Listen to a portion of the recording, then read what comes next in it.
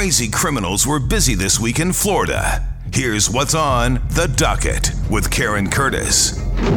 This week on The Docket, ending September 3rd. As far as I'm concerned, I have a threat to shoot 9 students at one of our schools, and we're absolutely reacting as if that threat will be carried out. Martin County Sheriff's Office is investigating a hit list that was found by a student in a Jensen Beach High School science classroom. Here's Martin County Sheriff William Snyder.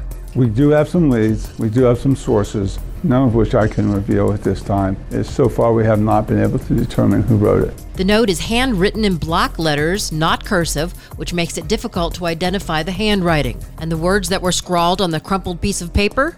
Note to self, on September 8th, bring gun to school and shoot my intended targets. It then lists the names of 9 students at the school, which have been redacted. You can see that list at our website, a50wftl.com, under Karen's crime blog. Sheriff Snyder is stepping up security at Jensen Beach High School, especially as September 8th approaches. I'll keep you posted. They were covered in blood. The woman, her husband, who was screaming, "Is she dead? I want to be with my wife." 1 person dead, 6 others injured after their boat crashed this week in Highland Beach. Delray Beach Fire Rescue crews responded to the Intracoastal and found 1 woman dead on the scene, plus 2 adults and 2 children taken to nearby hospitals. I was screaming, "Help, help." And I said, "Do you want me to call 911? And she said, "Yes." I've been trying to get the town of Highland Beach to slow the boats down here because this was inevitable. While it's unclear what caused the crash, residents say boaters often speed through the area. 3 murders committed decades ago in South Florida appear to be the work of a serial killer who died in a plane crash. Here's Broward Sheriff Gregory Toney. I'll give you a little backstory about the nature of the cases that was concluded here. Almost 20 years ago, we had 3 young ladies who were victimized, 2 in Broward County and 1 in Miami. The first of which was killed and left packaged in a suitcase in Cooper City. The second of which was a young lady who was also killed and packaged in a duffel bag to be left in Dania Beach. And then the third found its way, a young lady to be floating, left killed in Biscayne Bay. On August 30th, 2001, our officers responded to the area of 1450 Briggle Bay Drive in reference to a female's body who was floating in the water. The body was retrieved. Initially, the body was unidentified.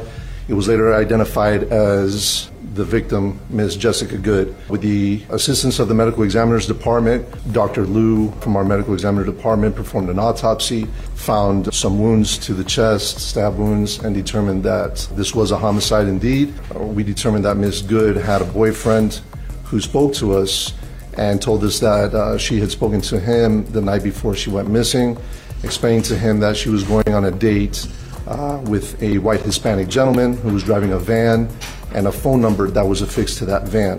Okay, so that's weird. She tells her boyfriend she's going on a date?